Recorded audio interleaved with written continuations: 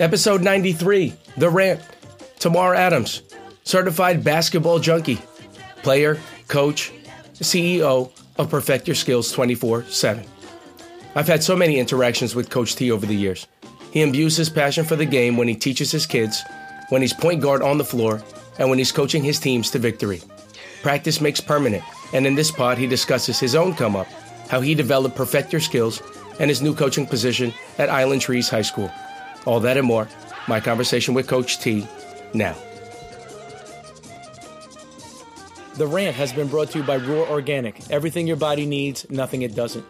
There's a reason they say variety is the spice of life, and with their new organic line comes the following exciting flavors: Georgia peach, blueberry acai, cucumber watermelon, mango clementine, pineapple mint, strawberry coconut. Roar Organic uses a proprietary electrolyte blend created with organic coconut water, organic cane sugar, and sea salt. It's non-GMO, vegan-friendly, gluten-free, no artificial colors or flavors, no preservatives, and no artificial sweeteners. Just 2 grams of sugar and only 10 calories per serving. Visit roar.land and use the code REFEREERANT, one word, in the checkout and receive 10% off your next purchase. That's roar.land, code REFEREERANT. The Rant has been brought to you by the revolutionary product for referees and all professionals alike, knee tucks. What the tuck? Traditional shirt stays have been tried and true, but never accounted for those professionals that have shorts as uniforms. What do you do when you officiate soccer, or lacrosse, or even basketball in the summer? Don't forget about baseball umpires too. Enter knee tucks, which come in style and active versions. Don't get it twisted, you can even wear them at your 9 to 5 too. Listeners of The Rant can visit kneetux.com and enter the coupon code REFEREERANT, one word, and receive 20% off your initial order. That's REFEREERANT, one word. Happy tucking. Welcome to another edition of The Rant. I'm your host, Ralph the Ref. I'm with a special guest, head honcho of Perfect Your Skills 24/7, head trainer for that, as well as an assistant coach on the varsity side on the boys team for Island Trees High School, Mr. Tamar Adams. How are you, my friend? What's up, man? Thank you for having me. I appreciate it, man. So I'm trying to think the first time that I met you. The first time I really remember having an interaction with you was at now defunct FST, which became Next Generation, which became JMF. Right. And I remember I was reffing, I was going back and forth, and you had some conversation. I think it was like about Kyrie Irving or something like that. Probably, you remember that? Yeah. And, I kept seeing you, and I do remember your coaching style. It really gravitated towards me because it's really hard to get things out of kids nowadays, especially now there's such a microwave culture, something where people are just really distracted. It's really hard to get kids out. And I think you always had the right balance of like pushing and pulling. And I always respected that, especially as a coach. I appreciate that. But nonetheless, welcome to the show. Thank you, man. Thank you.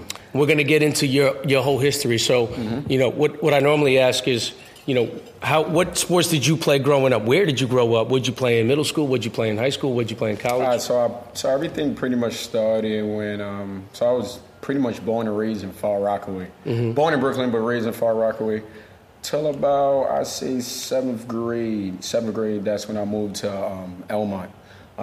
And just like I was telling the kids today in the workout, when I was young, especially a kid coming from Far Rockaway, I didn't have what these kids have now in regards to somebody older than them that's, that can pretty much guide them through, whatever they love to do, right? And obviously, because you guys was here, you guys got the chance to see what they love, and we all have the same love, which was basketball. So at a young age, I never had that. Like, I didn't know, like, you can actually go and get trained by somebody. You know what I'm saying? So, and I'm 29 years old, so, when I was young, I didn't know who was doing it or whatever the case may be. But fast forward, I go to Elmont, 7th grade, 8th grade, 9th grade. Yeah, 7th, 8th grade, 9th grade. That's when I was really introduced to, like, organized basketball, right? So for me, everything was street ball. Go to the park, whether it was myself, my brothers, my friends, and just play, like, literally sun up, sun down. Like, my older generation would say that, and then I was able to live that and actually now tell kids about that I literally, it's getting dark, I'm running home now, especially living up there, right? So now I go to Elmont, get introduced to organized basketball, get introduced to tribal basketball. Had no idea what that was. I'm in Far Rockaway every day after school. I go to PAL, and we're just playing rec ball. It was nothing organized. It was just something, unfortunately, to keep kids, not unfortunately, but obviously in that area to keep kids out the street, and into a positive environment, right? So I go to Elmont, talking, me, raw, talent, good handle, didn't have a good jump shot, but, I was very coachable. And then going to Elmont, it was a culture shock. The area was very diverse, right? For the first time, I'm not even gonna lie, for the first time I had like a white coach, so I'm like, yeah, this is different, so, I was exposed to that at a young age. I always had great grades though, and I was very disciplined. That's something that, my parents did very well in terms of raising me when I was young. So I go to Elmont. Sadly, I couldn't stay in Elmont because during that time I was living in Queens, about like 8th, 9th grade. My mom just wanted to get us a better, a bigger place or whatever. So how it is in the district, you can't obviously live in Queens and go to a Long Island school. So during that time, it was like 1 or 2 months where I wasn't in school, and the zone school where I lived at wasn't, they wasn't really good schools. So I end up going to a workout. I still remember this. End up going to a workout at 72. Met this guy named Billy in the West. Guys from Queens. Billy, for so long, was a personnel. He was a coach at Cardozo High School. And then that's why I went to Cardozo. I played JV for Cardozo. Great experience. Crazy though, I never played varsity. Right? So I came in where, and I didn't know this, like at the time with the coach that's still there, Ron Clario, great guy, good coach. But obviously he's probably the biggest recruiter in terms of bringing talent. So he had a different direction, and that's fine. And I understood that, especially being a new kid coming in, nobody know who I am, and then me being a junior and senior, I'm like, it is what it is. But I always had great grades, and that's one thing I try to give my kids as well. That's the only way you can, make yourself valuable, make yourself more recruitable is about having great grades. So when I was in Elmont, I had got an academic scholarship from a nonprofit organization. It was an African-American nonprofit. But I always loved basketball. So I always just worked on my game. I always played, whether it was in practice, whether it was in tournaments at the Beacon, all of this stuff. So I was around basketball. I ended up, so then I went to Mercy College. Freshman year, didn't play, right? So academics kid. So I went there off of academic scholarship. I didn't want to mess up my grades. I had high, like 96, 98 average. So that was my mindset. Guys at Mercy was like, I was playing the intramurals, 3-on-3 stuff all the time. Playing 1-on-1 against the captain at Mercy. And they was like, why don't you play? Like, you should try it. I'm like, nah. Because when I was made aware of the adjustment that high school student athletes had to make going into college. So I didn't want to fall behind academic-wise because I knew why, that's the reason why I was at Mercy. So didn't play first year. Second year, made the team. 5 foot nothing, where you got 6'6" guys, 6'7" guys, 6'8" guys, right? So, and I made it just off of working hard. Like, first one in the gym. I was traveling from Queens to Dobbs Ferry. So we would have 6 a.m. practice. So I had to leave my house around 4 or 5 a.m., take the E train to the Metro North. I didn't drive at that time. I had a license, but I didn't have a car. So I had to get around. And so, ended up making the team. Sophomore year played. Sophomore year played. Junior year, because it was so expensive, because it's a private school, I ended up going to Lehman College. And then that's when I finished up at Lehman. Did you end up playing there too? I played first year, second year I didn't. I just wanted to finish school at that point. So I finished school, and then I'm like, what am I going to do? So I had 2 options, whether it was go to physical therapy route, personal trainer, because I had a exercise science background, so that's everything dealing with the body, human science, and all of that stuff. But I'm just like, I love basketball, so, and I just, since 2012, it all started, a very good friend of mine had a younger brother, and he was into basketball. I think he was at the time in 5th or 6th grade. and I was just like, all right, let me see what this is about. So, very first client, I would train him every single day. This was me coming back to Elmont now. So I came back to Elmont, training him every single day. So that's where I got my experience in terms of like one-on-one instruction. Then obviously word of mouth. So once I started to get him better, kids is like, hold on, Morgan, that was the name of the kid. Who are you working with? He would say, I'm working with my friend's, friend named Coach T. He's like, I got to go see this guy, Coach T. Kids would come after school to Elmont Park, which was Elmont Road or Dutch Broadway. So kids would come. Then I met a guy in Elmont, and everything took off from there. So I met a guy. He gave me the opportunity in terms of having my own camp. During this time, the name of my company was called EVO, right? So I had got this from Drake. Drake was OVO, October's very own. So I had a twist to it. It was Elmont's very own. Loved it. Had a nice design and everything. The guy, a political guy, you know how it goes in the community. He wanted me to, run a weekend camp.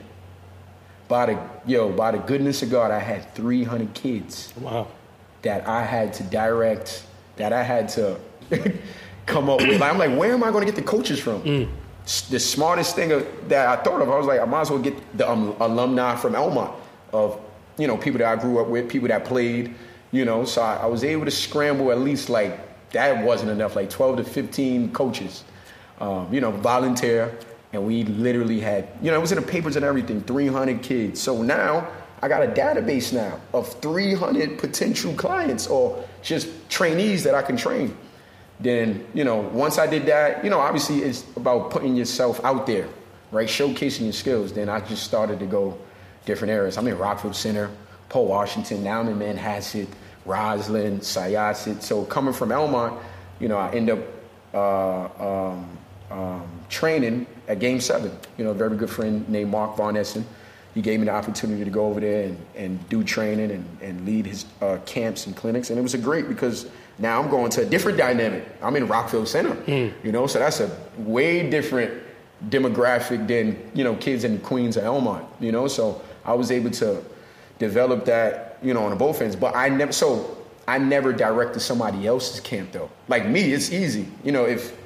If things don't go right, that fall down on me, and that's fine. But now, so I still remember Game 7 camp. I come in there as a coach, because he's the director. So Mark comes up. He was like, all right, I'm gonna leave you in charge. I'm like, wait, what? I guess he must have seen something in me for him to be like, you got it. I'm gonna leave for the day. I got you.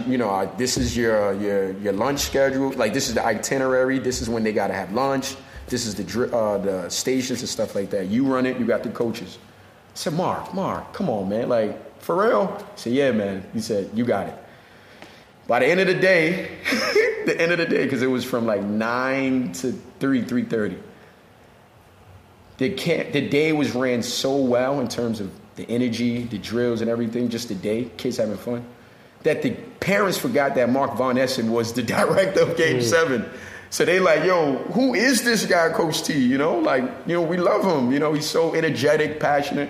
And then from there, that's when things, like you said, when you met me at Next Generation, that's when things took off from there. Yeah, absolutely. Yeah. And, there's a couple things that I find similar between me and you is that, I always say that I ended up going to public school in Uniondale, and my parents subsequently moved me to Kellenberg, and that was the first time I met white people, and it was confusing to me. Mm-hmm. And, just the fact that you went from Far Rockaway to Elmont, I understand that because, a lot of people from Elmont are really people that got displaced and ended up going to Long Island because their parents wanted a better life. Right. I grew up with a whole bunch of people like that. And I knew what it was like to have that gritty basketball and then kind of be in an isolated place and everyone feels the same way. And in terms of your relationship with basketball, you always loved it, but it was always very intermittent. Me, I always never had this chance. Even when I did have the chance, I'd always have 2 quick fouls because I was so used to playing at the park. I never really had any organized training, right? So, I love the game. I always wanted to stay with the game. And, I think what informed you of what you're doing right now is because of all of the missed opportunities or the reasons why you work so hard. And, you see that in some kids and they didn't have those opportunities. Right. Just talk about how much I guess, online, social media, how much has that informed the way you train kids? Because, I kind of find it as, really weird because you were talking about it when you were breaking down, and you were talking about you had OGs that were smacking you up at the park.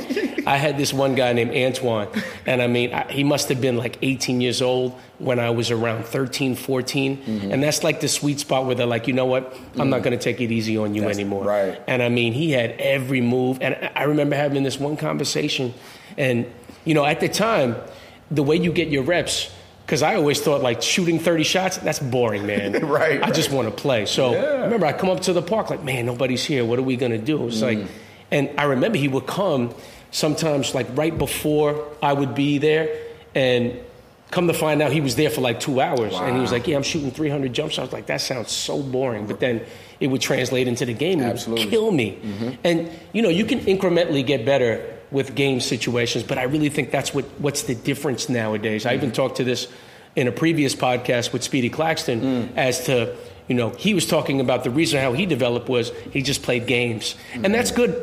But now it's like, it's training. It's, you can really break down a James Harden move on YouTube, and you can kind of just keep doing that. So how much has that been a benefit? And do you think that something like, and I'm going to coin this term, it's called, to me, reverse peer pressure, where you see a kid, kind of working on their stuff, and then you're like, man, I gotta start working for myself, and then they start training because they see one kid, having like a minute-long video of like, damn, he's working. I need to work. The facade. So what do you think about all that? I'd say it's good and bad, right? So the reason why it's good is because kids nowadays have so much access that they can, by the look at their phone and click of their finger, they can see a drill. They can see somebody that have like when I grew up, I never seen James Harden work out. Well, back then, my favorite players was Allen Iverson and Kobe. You would never see him work out. Never. You would see him kind of like shooting, like, what do you call those? Those game day shoot-arounds that are just shooting? You never really see him do any moves. Right. So back then, there was something called Better Basketball DVD. Like, I had that. Or I had a lot of the stuff I got my moves or craftiness was from And One. Watching And One mixtapes, Volume 1, Volume 2, Skip, Alimo. Oh, my goodness. You know what I'm saying? Guys like that I looked up to, Hot Sauce, and watching these guys do these amazing things with the ball, right? So that was kind of like our social media, right? But nowadays it's like, like I said, it's good and bad because kids have so much access that they can come across very good teachers.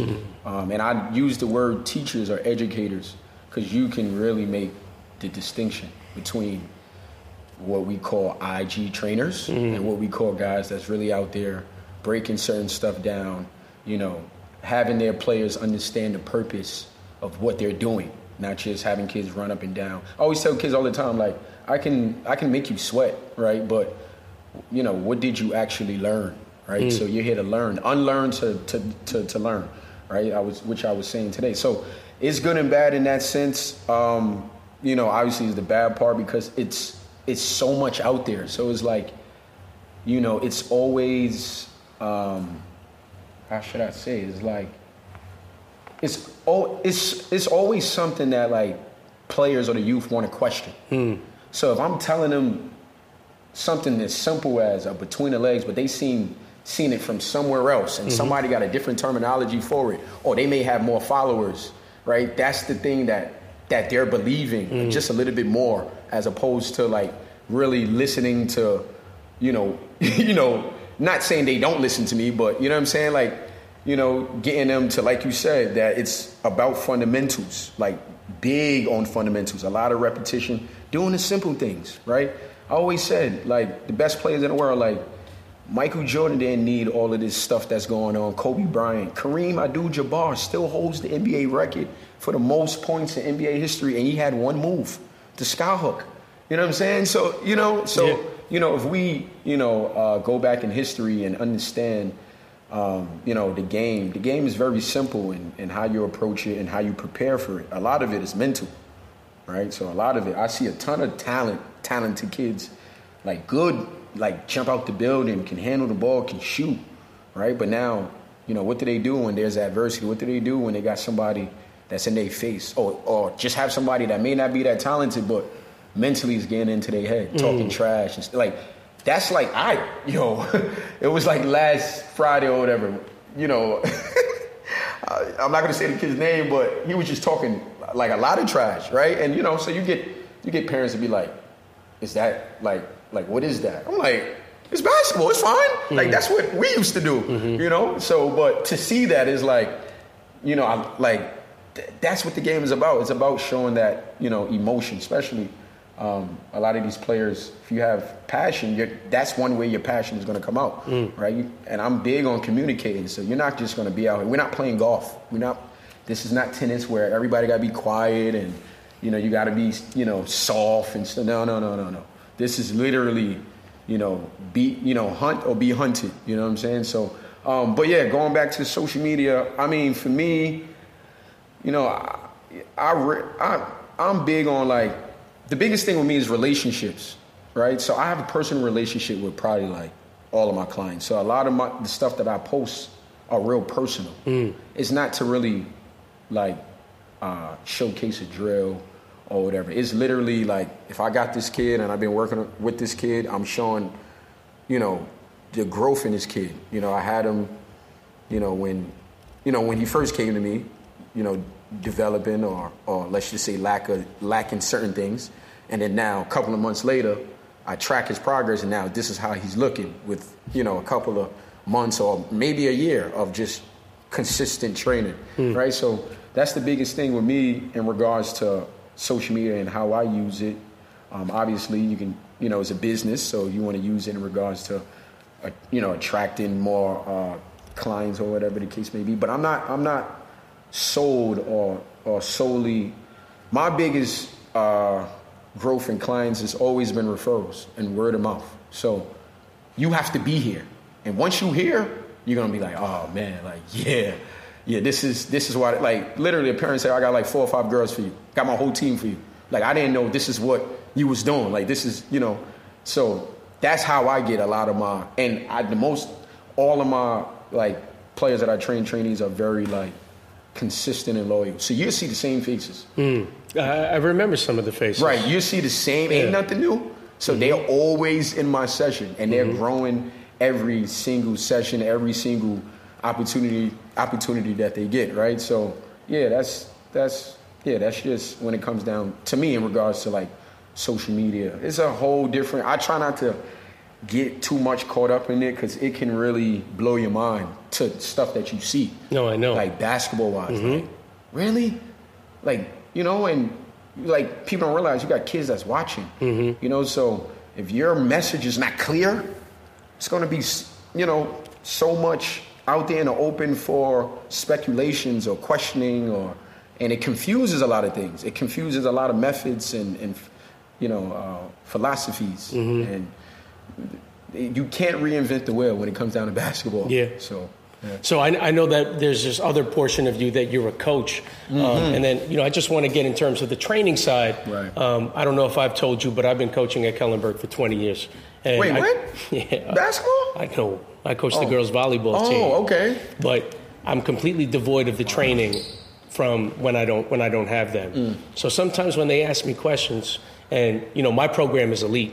We've built it up to the point where we've had so many lean years and so many middle-of-the-pack years that I'd say the last 10 years we've always been like top 10 in the state. Wow. We're always in contention for the state championship. We've won multiple titles. But the thing is... I never knew that. That's crazy. But sometimes, a kid won't know a fundamental thing. And I'm disappointed because I'm like, you're at the varsity level. You've been playing the AAU version of volleyball for X amount of years, and you haven't asked this question. Wow. And on top of that, you could do all the training in the world, but when the chips are down and it's 18-14 and you're about to lose, all of those skill sets get thrown out the window. And these are the things that you were talking about, unlearning those things and having the poise, because it's great and all, you have the skill, but when it comes to the time to execute, it's difficult. So one question I wanted to ask you as a trainer, what's your specific philosophy? What do you adhere to? What do you tell the kids?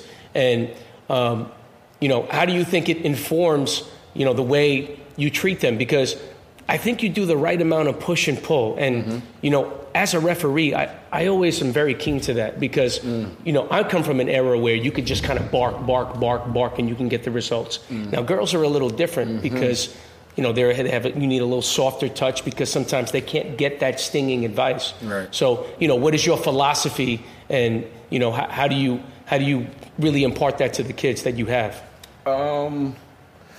That's a great question. Pretty much. So every kid is different in how they learn. Some take time. Some may get it instantly, right? So everybody has their own learning curve, right? But the biggest thing that a lot of these kids have is just effort, like just relentless effort and will. So, I don't know, prime example, and I'll give you this experience. Last year, right, I was at Carl Place with girls, varsity. We won Nassau. B championship, yep. Yep, and then we won Long Island. We go to states. So I just missed you because I went to Federations and I didn't see y'all there. No, so for B is different. We have to play a first round, then go up there. Right. So we ended up losing that round. So that's what it was. But it was considered states. It was weird. Yeah. I know. Holy Trinity was up there, and they kind of went through the back door. I'm like, yeah. So for the girls, like you said, you got to be more, softer and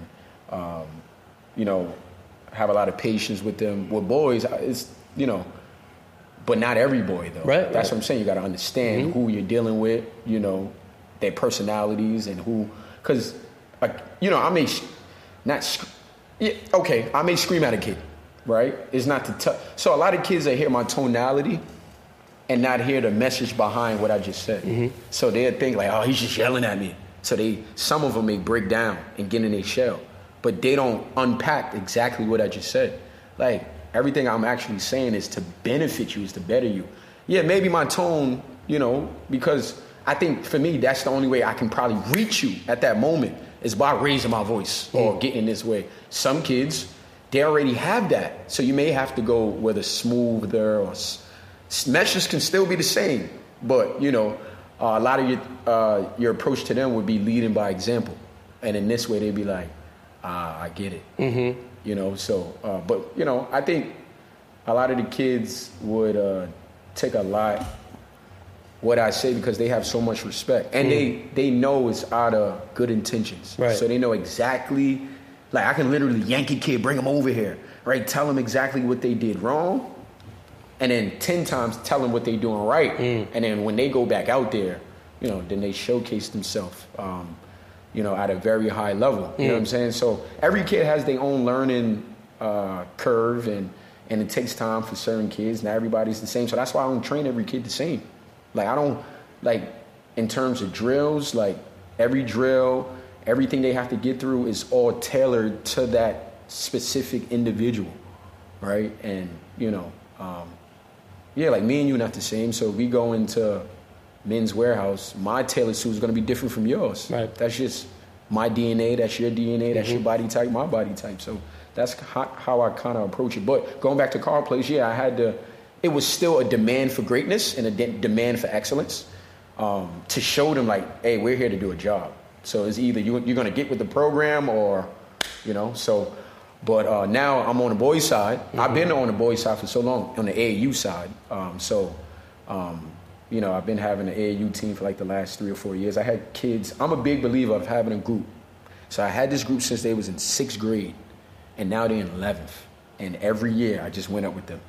No matter what happened, and things change, whether it was programs, whatever the situation was, but I always had a core. And now to see them grow, and then, they're juniors now, they're going to be seniors next year, they're going to graduate, and then AAU for me is done for that when it comes down to that. But I'm into this is my 2nd year now in regards to like high school coaching. Because my end goal would be a college coach, head coach one day. But for right now, for me, I had those opportunities, and I was talking to a very good friend of mine. He was like, why didn't you take them, if that's your end goal? I'm like, yeah, you're right. But I'm like, me, I always, there's like timing for everything, right? And I'm big on challenges. I love a challenge. So last year, did I expect to win? No, I just expect last year with the girls to make sure they develop, because these girls, none of them was basketball players, besides probably one of them. All of them, 6 of our seniors graduate and they all play a different sport. They all going to school for field hockey, lacrosse, track and field, other sports. Only one is going for basketball. So what that told me, yeah, they're great athletes, but what they don't have is the skills, right? So I came in as the player development guy to work on these skills every single day. Ball in their hands, ball handling, footwork, just the fundamentals of the game, shooting.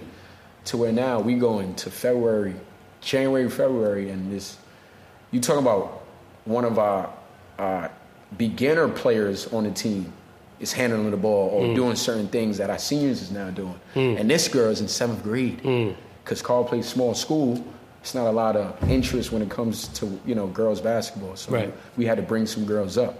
Now I'm on the boys' side. And I'm on the boys' side where, good core, good coach. One of my kids that I had since 6th grade that was on my AAU team is on the team. So that was the reason why I made the decision to go to that school, because I wanted to see that guy finish out. That's the biggest thing with me, right? So for that kid, he's going to be like, yo, I had my mentor, my coach since I was in 6th grade. He's in high school, and he was with me until I graduated and then, helping me get into college. That's going to be those memories later on in life. Oh, I know. Right? So I could win championships all day long. Everywhere I went, I won. AAU, one on the girls' side. Hopefully we can try to get one on the boys' side. That was my challenge. Come in here, elevate the culture, develop, and then let's just go out and see if we can win a championship. Now, so I got one of the girls. If I can get one of the boys, I'm good now. Then you go to your college. I'm good, right? I'm good. So I got you. But yeah, that was So when it comes down to that, boys a little bit more tough love. Girls got to be a little bit more milder, but still, it should always be a demand for greatness. Yeah, absolutely. And we do the same thing at Kellenberg. And, what's different and what's interesting about basketball is that you have a lot of time. You have a luxury of, really getting into the nitty-gritty of different skills. With volleyball, it's only 8 weeks. So a lot of them are just coming from different sports. This might be their second sport. But, fortunately for me, from the duration I've been there, I think I've been blessed to have about 60 girls on scholarship. I still talk to most of them. So it's a really fulfilling thing, and I understand where you're coming from. Right. And, when you talk about lead by example, don't get it twisted. I go on the court, and I try to aim at their face, because it's not going to be anything harder than what I'm going, right? So, I really understand that. But, I really wanted to dig into your coaching side. Okay. I do remember we had this instance, I think it was a little bit after you won the chip at Carl Place, and we had an AAU game at Island Garden. And I remember you were half yelling at your player, and then you were half interrogating me. I was like, this guy's asking a lot of good questions.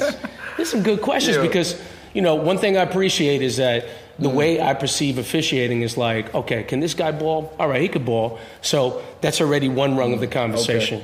And then I'm okay, he's asking a good question, and he's trying to make it legal. So having said that, when you coach, how much is your coaching, as well as your training, how much is it informed by legal moves that would be accepted by officials? Because that's also another thing. Sometimes kids get trained incorrectly with moves. I know I shared an experience while I was kind of recording, and you were saying, come into the L cut, hold the ball, and then, leave your elbows out there, and then go up strong because you're going to absorb the contact. Right. And I'm thinking wow, that's a legal move, and that's a real good move to know. But, sometimes coaches don't really train them correctly. And I'm when I speak to them, when I speak to a coach, and I was I told them that, I'm that's illegal. Right. So one time I had the luxury, going back to that, it was beautiful that you brought that up. I had the luxury of having a referee come to one of my camps or clinics to really explain legal moves. Don't tell me it was Jalal. Was it Jalal? Nah. Nah. That's my guy. But so explaining legal moves, certain things, so kids can understand. So they're not just hearing it from me. They're hearing it also from a official. But like you said, I think that's very important. I actually would love to do that again. Yeah, I'll do that for you. That'd be perfect. Great. No, absolutely. Because kids need to know. Because a lot of times, stuff we do, kids, when we was playing a lot, oh, that's a trial. Kids if you realize when they're playing or they're watching, they're like mini refs as well. And I'm like, all right, we can't do two things. You're not just going to be out here playing and then trying to ref. That's not what's going on. If I'm controlling this and I'm not saying it's a walk, it's not a walk. It may be a walk, right? Because, granted, but play. That's not why you're here. You're not here to ref.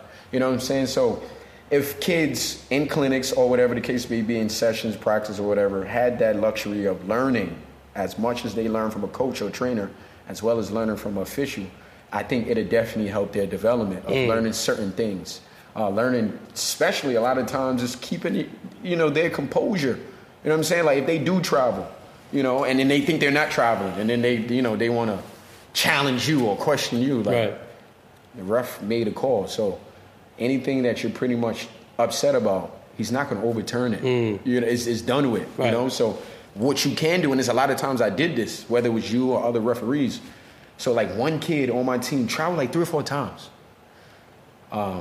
And so I was like, okay, so I think he kept doing some weird thing where like he'd catch it, and I always tell kids, stop putting the ball over their head, kind of like a trophy. So he would do that. Defense is in front of him, and he's moving backwards. But he didn't know he was doing it, right? So I'm like, do you know what you're doing? He was like, no, I don't. Like, why I keep traveling? So I told him, and then I think he did something again, and I think it was like questionable for him, but then I made the referee, like I brought him over, referee was standing right next to me, he was during a free throw, and I made the referee explain to him what he called or why it was a travel, and then he was able to understand. But kids get that during a game. Why can't they get that in a training session? So now that interaction, that can eliminate that, and then they can further understand, like, oh, okay, keep that pivot down, don't slide it, and little stuff like that. So, and then there's a lot of details in doing certain stuff, to eliminate kids from traveling or certain violations. And the biggest thing is making sure kids have a solid foundation of footwork. Right. So a lot of stuff is footwork stuff, and that's why they're walking. Right. So, that's the biggest thing. Like overseas and international, when you do a pivot, you got to put the ball on the floor first and then move. Like I was training a very good friend of mine overseas, and when she first went out there, our regular rip through travel. Their rip through is foot dribble. Our rip through is we can kind of bring it up a little bit, right, and then put the ball on the floor, right. So with them, no, can't lift that pivot at all. Got to keep it, established. So and that's just the difference in American game and international game.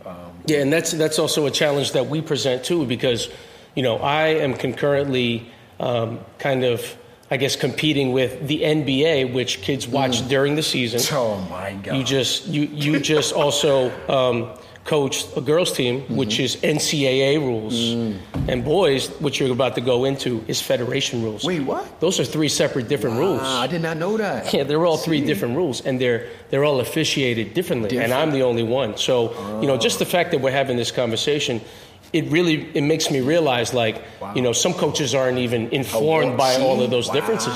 And also at the same time, you just kind of think of, if you have a kid and you want to do well on a test, you want to be well prepared. And that's like something that's seldom, kind of studied, because you don't study what you just look at the NBA and you go, okay, that's what this is. But we're not. We're doing Federation high school rules, right? And the same thing with coaches. I wish we can just have a conversation, and even further than that, you think about the different type of reps that you go through, right? Some people, they don't have their firmware updated.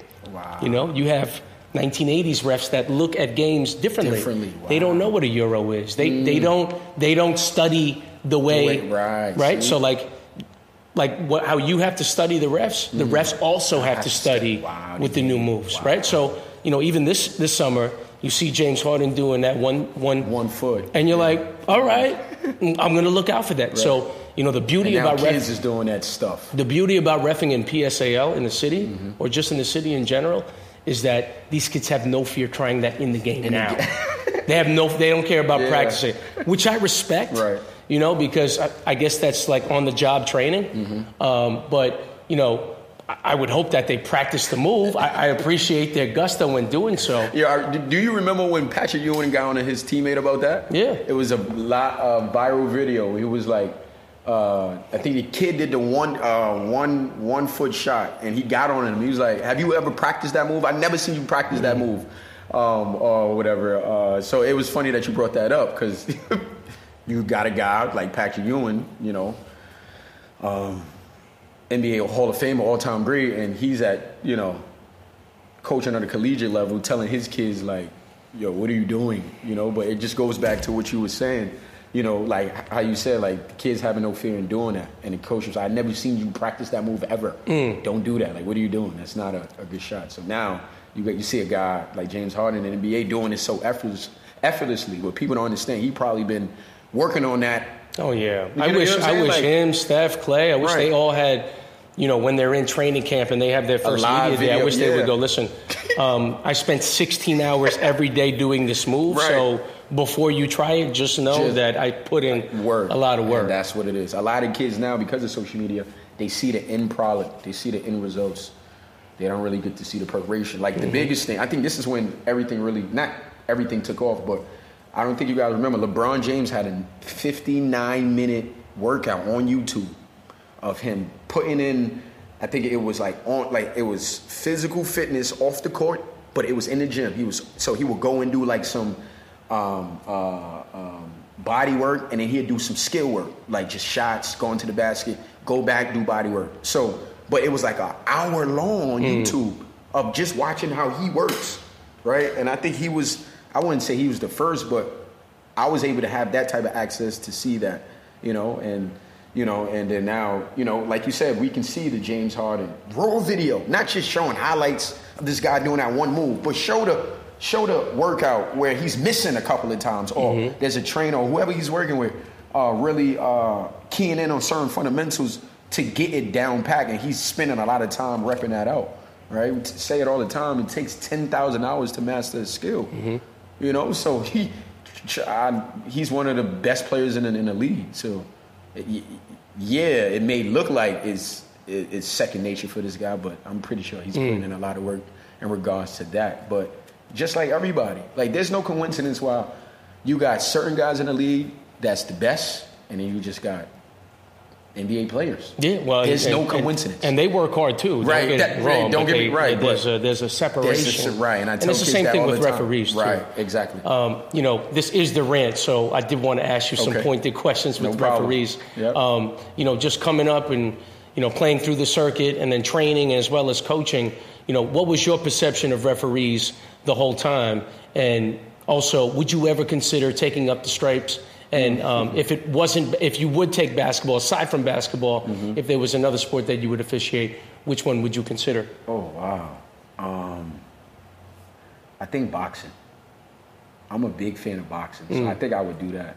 I don't know how much they get paid, but I'm pretty sure if you did a Floyd Mayweather fight, I think that referee or official is getting paid very well, right? My cousin's a boxer, so I would probably say when it comes down to that. Now, perception, I don't know. I think for me, it goes back to what you said. I think I got it.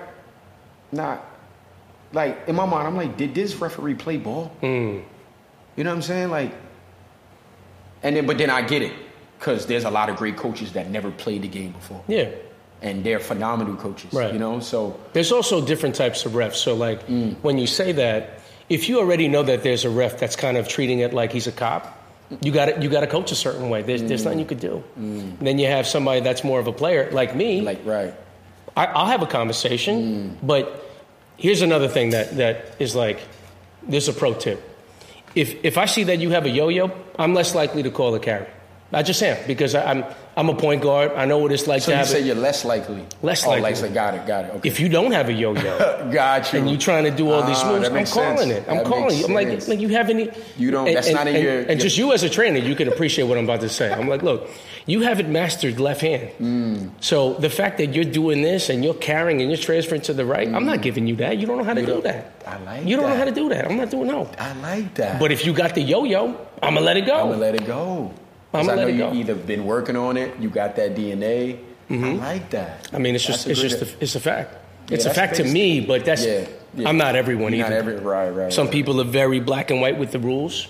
You know, some people are very, and I'm black and white with rules at certain times, but, I have an affinity for point guards. I used to love Ed Cota growing up. Loved him. I loved, who else did I love?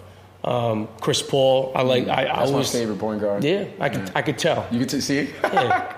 But you see how I perceive the game. You know what I mean? I understand certain things, but if kids are trying these type of moves and they're not even proficient in, if they're trying to get to K and they're not good with A, B, and C, I'm not giving you D through K. I'm just not. So, food for thought as a coach. No, and I mean, for me, because, me playing in all these leagues and stuff like that, I actually got away from being, on the refs.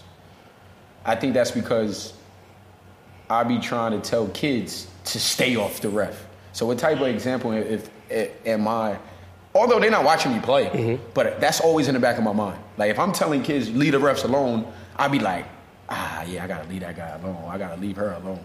Although, I may go over and voice my concern or voice my opinion or whatever, and then vice versa or whatever, but I have grown from that because I'm a very passionate guy playing.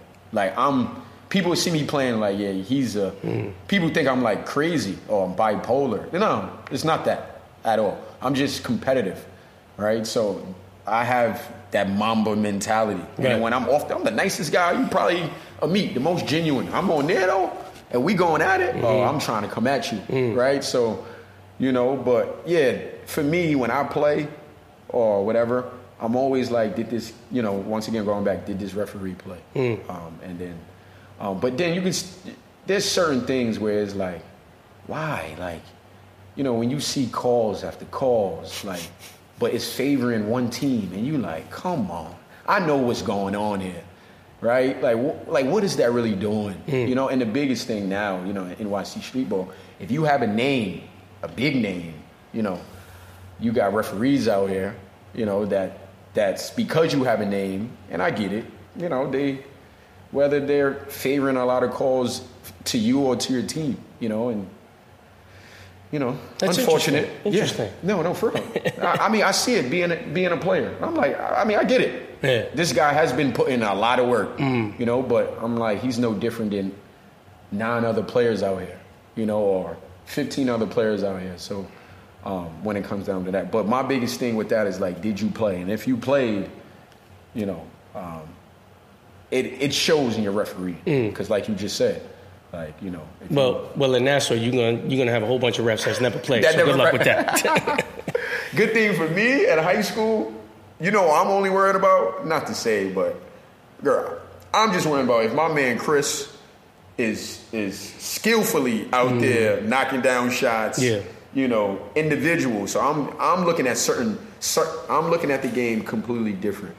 So it's been times where obviously our passion, but I'm never, rude or disrespectful, but I may say certain sarcastic things. No, you're good. You know what I'm saying? But, but me being an assistant coach or player development, I'm looking at the game completely different. So I'm looking at the game so much keyed in on these players' individual skills or the team, I hardly forget the referees is even out there until the kids make it a big deal. And I'm like, oh, right. But I'm like, you should it shouldn't even get to this point. You should be competing hard, right? We should be competing at a high level that refs shouldn't dictate or they shouldn't control the game. But if you out there not doing what you're doing, then that's when you're going to have these situations or, or being upset and stuff like that. So I always just say, if you leave it out there on the floor, if you do what you're supposed to be doing, you won't know that the referee exists. And there's a lot of referees, whether I play or not, and they know what it is. They like, promise, I was playing with a good team. And referees was like, this team played very fundamentally sound. So it's not going to be too many calls. And he was like, I know how to play the game. So doing things right. If it's a foul, it's going to be a clear foul. If it's not a foul, it's not going to be a foul. If not going to be too much violations, right? But, if you get those teams, because I play in different leagues, you get a LI Hoops team of guys who really don't, know the game that well, and they just playing out there or whatever. Yeah. I mean, I feel for you guys. No, don't feel bad. It's because it's a lot. Once you get to a certain point, then you kind of build equity with people. So I know that when I go, I'm like, they know what it is. But would I be a ref? Absolutely not. Nah. Somebody actually asked me. I said no, and he got me when I was, if I'm 29, when I was 23. He approached me. So I'm all right. So I just... And then, in turn, I think you do God's work, man. Basketball coaching is like such micromanaging, and it's like... It is. Yeah. It's way too up and down. I like to be just responsible for my area. And you want to be mad at me? Sounds good. I know what I'm doing. After everything you said, what do you think of the attributes? What do you think it took to get to where you are at this moment in time as a coach and as well as a trainer? Belief. Took a lot of belief in myself. I'm actually wearing a hoodie that says "Pursue Your Passion." I believed in that. Like, basketball has always been my passion. I've been so passionate about it, and I was like, I'm just gonna do this. I'm gonna pursue it, and I'm gonna see how long it takes me. I do this full time. So for me, this is what provides. So and I'm blessed. Been doing it for with 2020, it's going to be like 8 years now. Wow. It's crazy, so almost coming up 10 years of just training, all over the place, so, but yeah, belief, passion, stepping out on faith, gotta be, gotta have strong faith, because it's not easy. Being an entrepreneur, being a full-time coach or trainer, and people gotta realize this is a service, right? So this is pretty much how I eat. So I'm always trying to set something up. But with me, it's never been about the money. And I always said that if you're passionate about something, the money is going to come. These opportunities, it's so funny, and I'm blessed. I have not chased none of these opportunities. I believe it. They just, they came to me, and that's because, I was chasing the passion. I was, the purpose behind it. I was doing what I was, what I love, until eventually, I'm at a place right now where it's people would contact me, and I'm my phone. I use my phone, right, as a, I'm a businessman, so you get jobs all the time where you may not never talk to the boss. You may not never talk to the guy that's running the show. I talk to everybody. You know what I'm saying? So as much as, and I probably gotta get a new phone to separate the two, but it's fine, but this is my business and my personal, but it took, belief, stepping out on faith, confident. You had to have confidence in myself and my ability, and biggest thing is building relationships. I'm bigger than just being a trainer. When I tell you, kids are inviting me to a bar mitzvah, and then when I show up, they're like, wait, hold on, Coach T is here? What you think? You invited me. Right. I did not know you would come. This is me. And this is how I kind of separate myself. Right. Right? Because there's a lot of great, trainers out there. There's a lot of coaches out there. But for me, I want to know who you are as a person before I develop you to be the player you want to be. And that's where I start first. So I want to know how your day is going. I want to know what you're doing in school. I want to know how your grades are. I want to know when is your birthday and what are you doing for your birthday. What other interests you have, because it may just not be basketball. You may be passionate about something else. Right. But whatever your passion is, go and pursue that.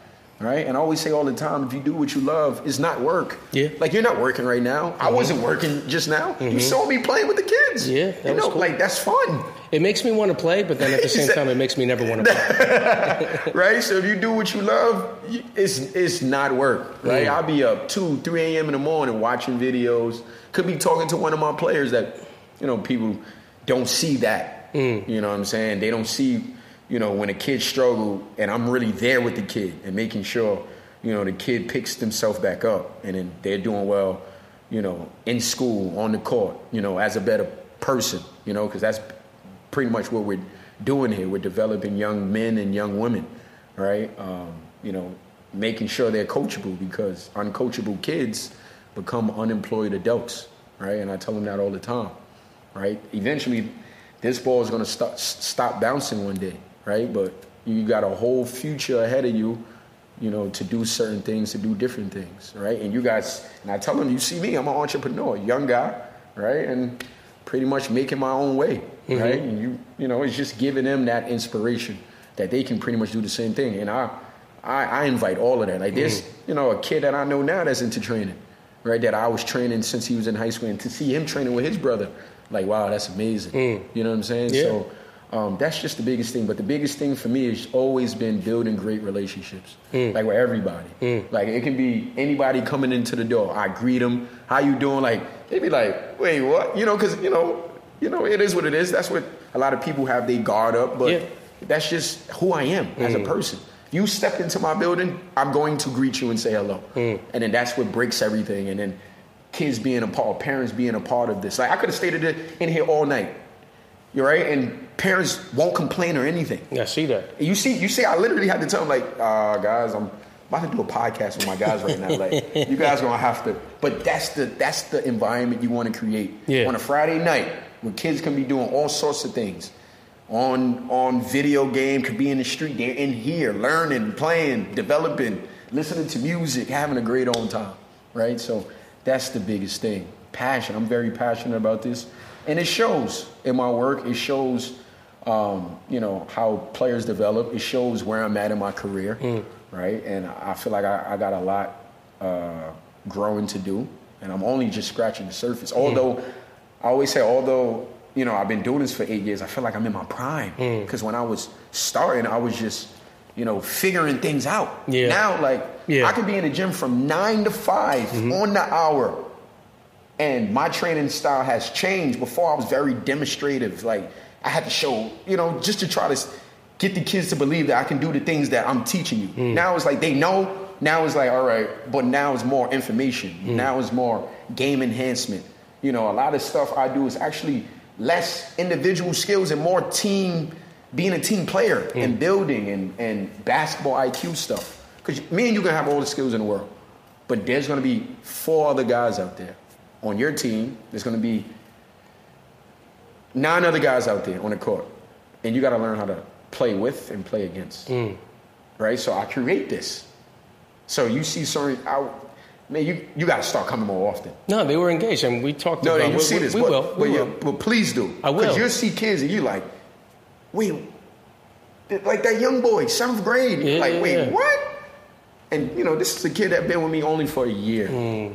Only for a year. Wow, that's cool. So imagine when he gets into high school. You know, so that's the biggest, that's the most rewarding thing with me, is seeing them really, really grow like that, and me staying on them. I thought you were going to say the most rewarding thing is to go into those bar mitzvahs and having those sweatpants. Because those sweatpants are nice. Sometimes I'll be like, damn, that's what they be giving out? And I can dance. So they be like, you know, because when I was young, I tell kids all the time, I got quicker and faster.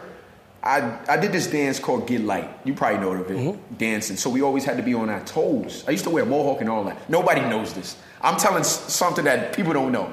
I had a team called Team Blackout. We used to go to parties, Get Light and all that.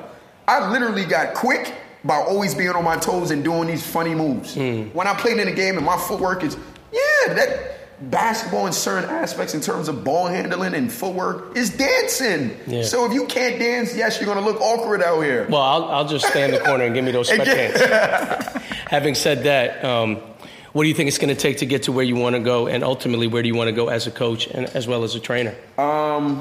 So biggest thing, obviously, it's networking, being in places with like-minded colleagues and coaches. So I got to be at these places in regards to coaching and being seen in front of them. Obviously, every day just perfecting my craft, right? So if I'm telling kids perfect their skills, I'm also doing that, right? So that I'm prepared for, you know, these opportunities that come, because I know any day now I'm probably going to be presented with opportunity, right? Because I'm very faith-driven, and I believe that, you know, everything is in God's timing, and everything will eventually manifest. And when it's your time, it's your time, you know. But in the process, I'm just, you know, every opportunity I get to be in here or get to, get some downtime to learn, I'm always just sharpening certain things of how I can deliver, how I can do certain stuff better, right? So networking, always being a student, right? So although I am a coach, I'm still a student, right? And I'm still, it's funny, like now that I'm a coach, like my game actually has got better playing. The IQ game of the part. Yeah, I'm older now, so athletically it's declining, right? But my mind and everything is sharp. Like kids is like, sheesh, you made that pass here. I'm like, yeah. I seen that like 2 plays ahead. Right. And they like, wow. You know? But that's reps, right? Everything is muscle memory. So if I'm constantly watching videos, reading and trial and error, I'm also sharpening my mind. You should really be a ref, man. Probably, right? But so yeah, that I would just say network, being at these coaching clinics, being with guys that I feel that are like very like well connected or that know the game very well that I can learn from, like my mentors of it and certain stuff like that, and learning from them. So yeah, but I don't matter who it is, right? It can be you, it can be Joe, Bob or whatever, John or Doe or whatever. I'm learning from everybody because everybody has something. It's all about how you interpret it and how can you take it, right? And I hit you with some referee gems tonight. You did, right, absolutely. I definitely didn't know that thing. I forgot what somebody said. Somebody said, "What this?" I don't want to quote wrong. They said something like a good coach or a good teacher. I get it later, but something about like a great teacher steals. Like they still like reason why Kobe Bryant is great, one of the best players to ever play. It's because he stole everything that Michael did. Yeah, absolutely, and he wasn't afraid to tell you. Yeah, you know what I'm saying. So and then he just happened to put his own spin to it. He happened to be relentless in his work ethic. That's one of my favorite players. And I love what he's doing now outside of basketball stuff. With his daughter's team and the novels and books that he has for kids and stuff like that. So it's phenomenal stuff. But yeah, that's the biggest thing with me. To get to that next level, it's gonna be I'm gonna have to just network a lot and being at these places, coaching clinics, seminars. You'll get there. Yeah. You'll get there. It takes time. It takes time. College practices, and stuff like that. And it's just pretty much just like everything else, like how I got to this point with training. I just got to go and do it, But, I'm one of them guys right now, and it's, it is what it is. And I always get this all the time from one of my mentors who always say, he's like, yo, you're a trainer and a coach. He said, you got to be in one lane. Which lane you gonna be in? He said, right now, I kind of consider myself like Kanye, right? So Kanye came in. You making the beats? Right. Kanye came in as a producer, right? Came in as a producer, but he also could rap. He's also a good artist, you know. So and he understood that. So I came in as a trainer. Trainer led into, coaching, and then now I'm good at doing both, So, but for me, I think the coaching lane is probably going to be a little bit more sustainable, especially at the collegiate or even if it is at the pro level. Right, but training will be a component. A component of coaching, right. And also, I think Otis was when I was like, wow, he really caught up to Jay-Z. He really did. And he made the beat. Wow. Yeah, right. See? Pretty cool. And I never thought that until Otis. See? Right. I just remember my face was like slanted, like, wow, that was sophisticated ignorance. Yeah, right. And Kanye is considered one of the best artists of all time. Yeah, man. Because he can do both. So I think, I know a lot of kids are going to hear this, especially like all your kids. So, I want them to know that, the referees that take this serious, we care about basketball just as much as you. We're passionate about the game just as much as you. Absolutely. We care about it just as much as anyone that's involved, whether that be a coach, whether it be a player. And we want to get it right, too. We don't want to go in there like, let's ruin this kid's day. Because, for the most part, when I get my schedule, barring any like personal, relationships with other people, I'm calling it straight down the middle, man. So, I want kids to just at least bridge the gap. That. And that's one of my mission statements to know, like, referees are cool too. Like referees are people. Right. It's just that, feel how you want to feel when I'm wearing the uniform. I get that. But, I love basketball just as much as you do. Yeah. I did fail to, I'd be remiss to say, have your opportunity to mention any of your mentors. Who are they? List them.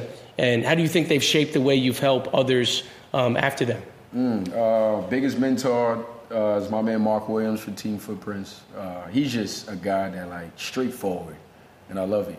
You know, just an older gentleman that this guy knows everybody. He's been around the game for a very long time in regards to training. So,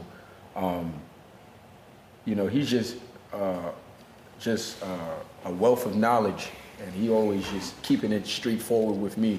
Right, so now, you know, so he's always there, you know, whether it's collaborating or whether it's pretty much guiding me in the right direction and just really keeping it real with me, you know, and he's an advocate of real training and real coaches and real trainers out there. So, but my other one is Romel Witherspoon. This is a guy who's, you probably know Romel. I know Romel, FST. yeah. I had a little stint being a trainer there, and I was like, once I got into the refereeing thing, like, oh, I like this better. Yeah, so that guy, just a God-fearing man, right? A very God-fearing man, but very inspirational and motivational. He was the LA Lakers chaplain, right? So that's pretty much like, you know, as you can say, the organization pastor or just motivational speaker to get players, you know, mental game or spiritual together and stuff like that, right? So so that's one of my mentors. I have mentors, like I have a brotherhood, right, of guys in Elmont. They're all my same age, but they're all my mentors, right? So in terms of like their support, and their knowledge in terms of helping me with certain ideas, or like I got a couple of guys in my brotherhood who are also coaches, who coach on the collegiate level, who are collegiate scouts, recruiters, and stuff like that. I take ideas from everybody. Like I got guys in my brotherhood who are songwriters, right? So there's a certain talent, you know, that it takes to be a songwriter, to work with, you know, one of the best artists out there and see how they really dive into their career. That's very inspirational to me, right? And stuff like that. So, yeah, those are my mentors I can pretty much, you know, name off to the top of my head. But, you know, yeah, in regards to that. But everybody, you know, I'm just a people's person. So everybody that I come in contact with that I know that can coach the game or that's a big influencer, I'm like, wow, okay, that's cool. Like, you know, so. Yeah, I think you're just very perceptive of listening to people that you think that can really interpret the game. And, and I definitely felt that vibe. Like when I talked to you, I remember we just kind of exchanged something and you were asking me like, why you call a foul right there? And I was like, yo, he moved forward. And you were like, all right, I like that answer. And you were thinking like, you didn't think the conversation was going to go that way. Right. And you're like, that was an acceptable answer. Damn, I couldn't even say anything about that. You know, having said that, have you ever had any sticky situations, you know, being a coach as well as running Perfect Your Skills? What do you mean, sticky situation? Like anything that was just like, oh, man, I can't believe that this is happening, and you had to dig yourself through. Oh, yeah, the biggest thing, and I'm going to say it all for my fellow trainers, is finding a gym. That is the biggest commodity. Especially here in New York, right? So I've been all over the place, bouncing all over the place. So I come across this gym that we're in right now in Manhasset through a very good friend of mine named Andre Vanterpool. That's one of my mentors also. Yeah, and we're collaborating with. Oh, really? Yeah, that's my guy, Dre Poole, my man. So, you know, I came across this via social media. So I came out with this brand, this shirt called In My Bag. His mentee named Joanne happened to like it, comment, and then DM me. So I've been in Long Island for a while. I have never knew that a gym like this existed. Bro, I drive on this route, Community Drive, all the time. When I tell you, like, St. Mary's is right around the corner, like, all the time. I never knew this existed. So one day, he was like, you know, can I work him out? I said, sure. I said, would you mind, because during the time I had In My Bag, so I said, would you mind if I had my guy come in and record? He said, of course not, I love it. So I came, trained him, and then this is when I met Andre. Andre he was the program director here for this gym. So he came down. He seen what I did. He saw at the time my guy Matt Allen, Mr. AOB, He works for DJ Sackman in terms of doing videography or video production. This is when Dre Poole wasn't even into photography, videography, and to see his growth now, it's unbelievable. So so this is a guy. So he's seen all of that. He said, "This is what you do." So he was like, this is when he wanted to get into training. He's always been coaching at Manhasset. Wanted to get into training. Me, I'm like, yo, bro, let's do it. That's just me. I didn't see it as like, yo, I'm gonna come in here. I'm gonna just build this relationship. I'm gonna try to get this gym, and then it's over. Like, no. I met him. We kicked it off very well. Built a very great relationship. Went everywhere with each other. Learned. He came to me to Crunch Time. Then when he came to Crunch Time, he was taking pictures. People was like, "Who is that?" It's like, "That's my man Dre." Then we go to Goat League. He's in Goat League. People was like, "Who is that?" That's my man Dre. Now he's at these events taking pictures and all that stuff, right? But all of this came about through him, and I was very blessed to meet somebody who was just as passionate, who was just as a people's person as me, like myself, and as a mentor, and what he has done for the community, what I have done also for my communities as well. So the biggest thing for my fellow trainers is finding gym space. Finding gym space, which is a huge commodity. I was bouncing all over the place that I'm like, all right, man, this is getting tough. Going here, because eventually you start losing clientele that way in some shape or form. So that's why I saw you in the Bronx. I'm gonna bring that up quickly. So I work in the Bronx, right, at an after-school program. Very good friend of mine, my college teammate, roommate. He's the program director there. He's seen what I was doing. He asked me to come on board to develop his basketball program, to enhance it, to do basically what I do for his program. So I work there 2 to 6 every single day. So you can imagine my schedule. My schedule is in the morning. I train my college or my pro guys, right? That's still pursuing their dreams to playing overseas or NBA or G League or whatever. Then I go to the Bronx. Then I have my own training, and then now with high school coming up, I'm gonna be having high school practice. Yeah. So I'm all over the place, right? But it's everything everything centered around basketball, which I love to do. But the biggest thing and the biggest hurdle, right, or the biggest issue, troubles, is really finding a gym. Because there's a lot of gyms out there. That's good, but obviously there's a lot of gyms out there that it costs a lot. Oh, yeah. Yeah, these rentals per hour, it's a lot, right? And my fellow trainers understand that, right? So that's why you like this summer, so you can just go to the park, right? right. Although I stopped training in the park, to be honest. I don't know. I just feel like I was introduced to LA Fitness when I was 18 years old, and I'm 29 years now, so that's been 11 years ago. When I was introduced to LA, I rarely played at the park. So this must have saved 11 years of wear and tear, because I was always in the gym. I'm like, wait, hold on. We can play pick up in the gym? Oh, nah, I'm not playing in the park no more. We can really go up and down. We can go 4 and 4 through, whatever it is, in an AC in a gym where there's wood floors, where there's give, and I can, instead of going outside. True. Oh yeah, I'm doing that. I'm doing that. So, and knowing that, and me as a player, I'm like, yeah, I had to do what I had to do to train in the park. But now it's like now that I got access to gyms, now we're gonna be in the gym. We're gonna be in the gym, because come school time, you're not gonna be playing in the park. Winter, summertime, yeah, because a lot of tournaments, street ball tournaments, is in the park, but they still in the gym as well, right? So yeah, it's good to give them both dynamics, both elements. But I do a lot of my stuff in the. Now there's also special occasions where I may come to people's house, and that's fine. That's just who I am. People they'll be like, "Would you mind?" Sure. For real? Like, yeah. I'm like, what you think? I'm going to go and travel. That's just who I am. So, that's other situations or opportunities of me training outside the gym. But for the most part, everything is done inside the gym. Yeah. But the biggest thing is gym space. I believe that. What about your most stickiest situation as a coach? Coach. Something that's rated PG, if you don't want to speak on something that's too crazy.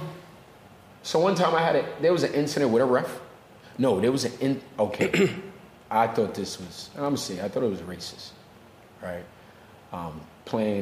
Coaching in an AAU game, right? A lot of my kids are black, playing against an all-white team. That's fine. But the coach, I guess he was in that area, I guess, well known. And you know, so you get certain areas where, like, we go out of state, or maybe if we just go upstate, they don't know who we are. But you have referees out there who know this coach. Right. So you have certain referees who are biased, and they're going to try to make it tough for me. Like, why? I don't get it. It's not about me. It's about these kids. Don't make it about me. So it was where we was doing so well, and the good team was good, solid team. I guess they didn't expect for us. This is when my guys was younger. They didn't expect for us to, like, really be in the game or whatever the case may be. And the coach of the other team was attacking me pretty much. But all the referees saw was me. Like literally, like, I'm standing in my side with my team on my box. This guy's over in the middle of half court to my side, jawing at me and saying certain stuff. And I'm like, referees, you guys don't see this? Referees come straight to me. And I'm like, oh, this is very odd. This is very odd. So that was like a very sticky situation, which I'm going to keep it PG because it really got semi-crazy because of that, of what I thought it was, right? And so that was the biggest thing. And, you know, it didn't result into any fight or anything because I'm bigger than that. But it was to show my kids that, nah, like, your coach is going to stand for something. And when I feel like certain things ain't right and it's not right, they're going to know, right? So that was a one sticking. And that, you know, that comes a lot with this AAU basketball stuff, right? So it's nasty. Yeah. It's not even about the kids no more. It can get crazy for sure. It can get very crazy. And I'm sure you've grown from that. I've definitely grown from my AAU experience. Yeah, I used to be so emotional about it. Now I'm like, man, I can care less now. You know, well, you care, but you're not right, going to. But I'm not, right. I got you. Having said that, what is your best moment thus far in running Perfect Your Skills, as well as what's your best moment as a coach so far? Okay, best moment. Wow. Okay, best moment. So the best moment for me was Perfect Your Skills. I did Family and Friends Day. So I have a lot of best moments. So I did Family and Friends Day. Everybody just came and it was cool. I did this. I hope nobody is going to steal this idea. But I did NBA. I did a youth all-star experience. So my whole thing was, a lot of these kids, majority of these kids not going to the NBA. But they can still have the experience of what an NBA all-star is. That's where you came, in the Bronx. But I did that with that was a good experience for them. Right, but I did that with my program first. Yeah, that was cool. This was out in LI Sports Hub. Yeah. Right, so, you know, the skills challenge stuff, having kids do that, 3-point shooting contest, having some of my guys do a dunk show for them. They're like, wow, this is really cool. Having a kid DJ, my man Ace Boogie, right? Cool. Like 9, 10 years old, on the ones and twos. Kids is like, wait, what? This is a kid DJ? You know, so that was a very, you know, great moment for me. Then it was also having a chance to travel, right? So I partner up with a very good friend of mine named Ian, and he has a nonprofit organization called Connective Inc. And he does like nonprofit and community events for programs. Like I was in Martha Vineyard in Massachusetts. I saw you were in Oaks Bluff. Oaks Bluff, yeah. There's some history there. I did not know that. I've been there before. It's really nice. It's really nice, right. So I was there where I was able to, you know, run the basketball part of the coaching clinic, he calls it. You were outdoors, though. Yes, I was. No, okay. So the second time I was brutal. Yeah, see? The first time we was in the gym with the high school kids, so I was in the gym. But yeah, so that, getting the opportunity to go to Detroit, you know, and then obviously to continue to work with him and go to different places and serve the community and you know, wherever we go, you know, whether it's, you know, underprivileged kids or anybody that don't have those resources and just providing them with it. So that's where Perfect Your Skills has been going in terms of, yes, the training part, right, the AAU part, and then now the community outreach stuff, the nonprofit part. I'm partnering up with certain people and doing community work and stuff like that. So it's a great experience to travel, you know, to travel and do that stuff. So that's good. As a as a coach, I don't know. Favorite, I guess it would have to be. It's not to brag, but I won championships a lot. Like, you know, and you want to talk about travel basketball. Won a lot of championships. Went to nationals. Placed in 5th in nationals. Won a girls' championship last year. So that can pretty much be it. But I guess it's just seeing these players grow. Yeah. Right. So that's my win. You know, the championship. Don't get me wrong. Any championship at any level, it's great. It's a great feeling. But it's also with me. I want to see these kids have great high school careers, and if they can go to school, if they want to go to college, they can go to college on where they don't have to take out loans and they can go on a full athletic or academic scholarship. That's the win for me, right? So, in regards to the coaching side, you can put that more to the mentorship side. But if you want to talk about winning, it's definitely by far.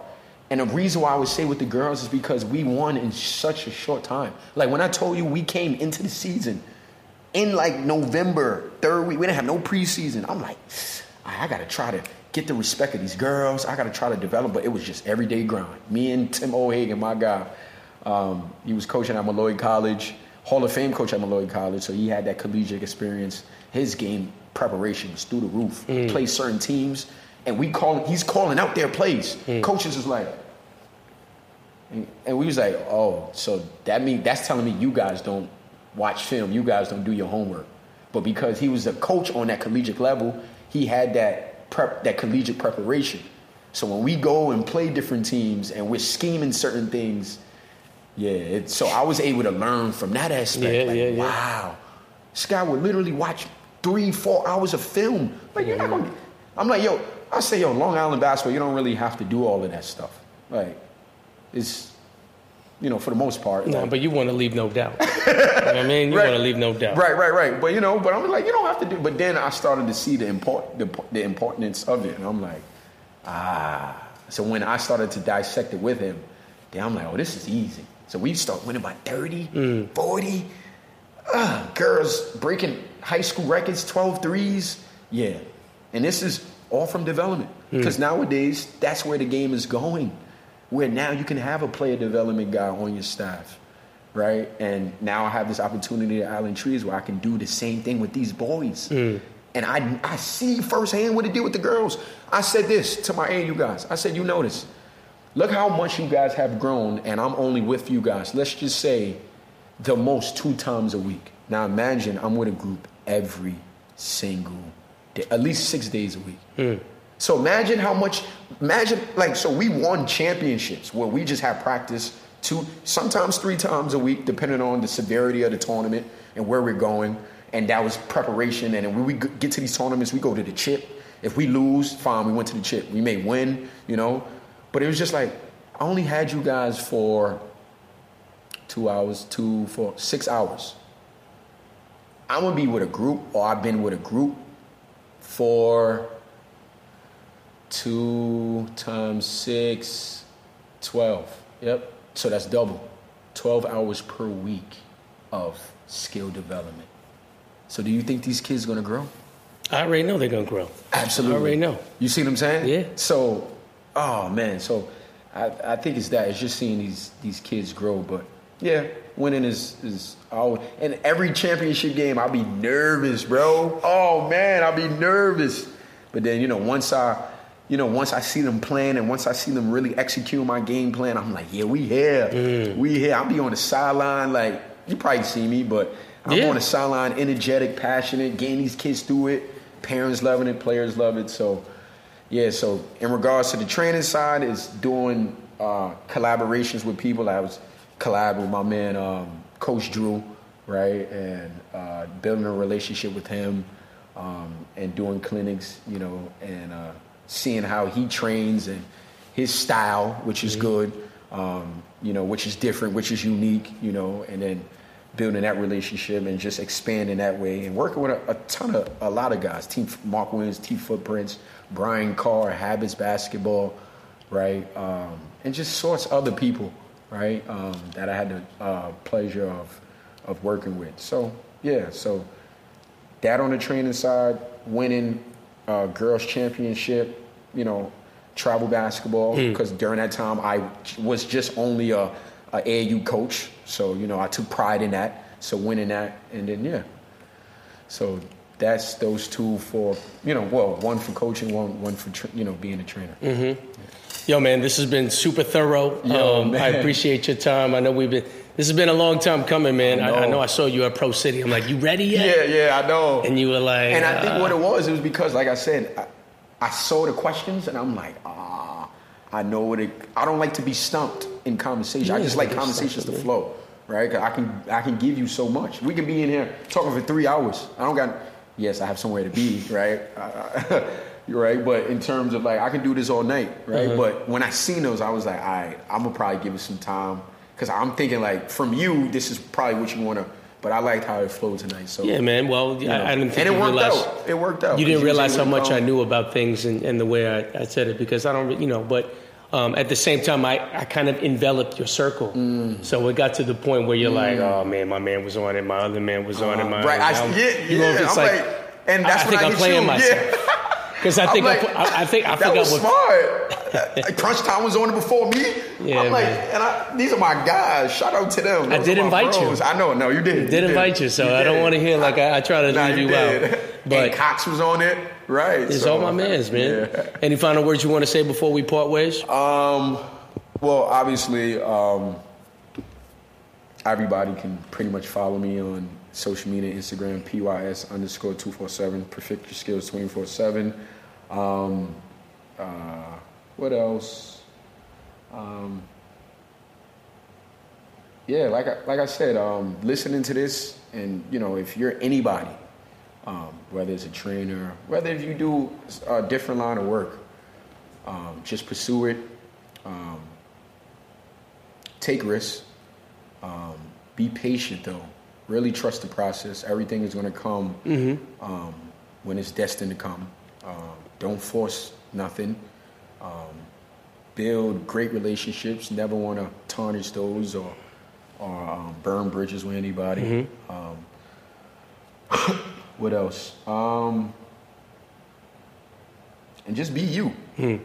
Simple fact that I'm me. Yeah. And whether you like me, whether you don't like me, I'm gonna continue to be me. And being me is being genuine, being a people's person, right? I get the name all the time. Crunch Time gave me the name Little Man Big Heart. Who's that, right? White? Right, of course, God. Right? Little Man Big Heart. But I really carry that, right? Because that's just who I am. I do have a very big heart in regards to that. And man. And for all the kids out there that's pretty much following me or entrusting me in being a role model in their lives and a mentor in their lives, I would just pretty much tell them to continue to believe in themselves, never give up, right? And just work as hard as you can, right? They're young right now, so they're never going to get this time back again.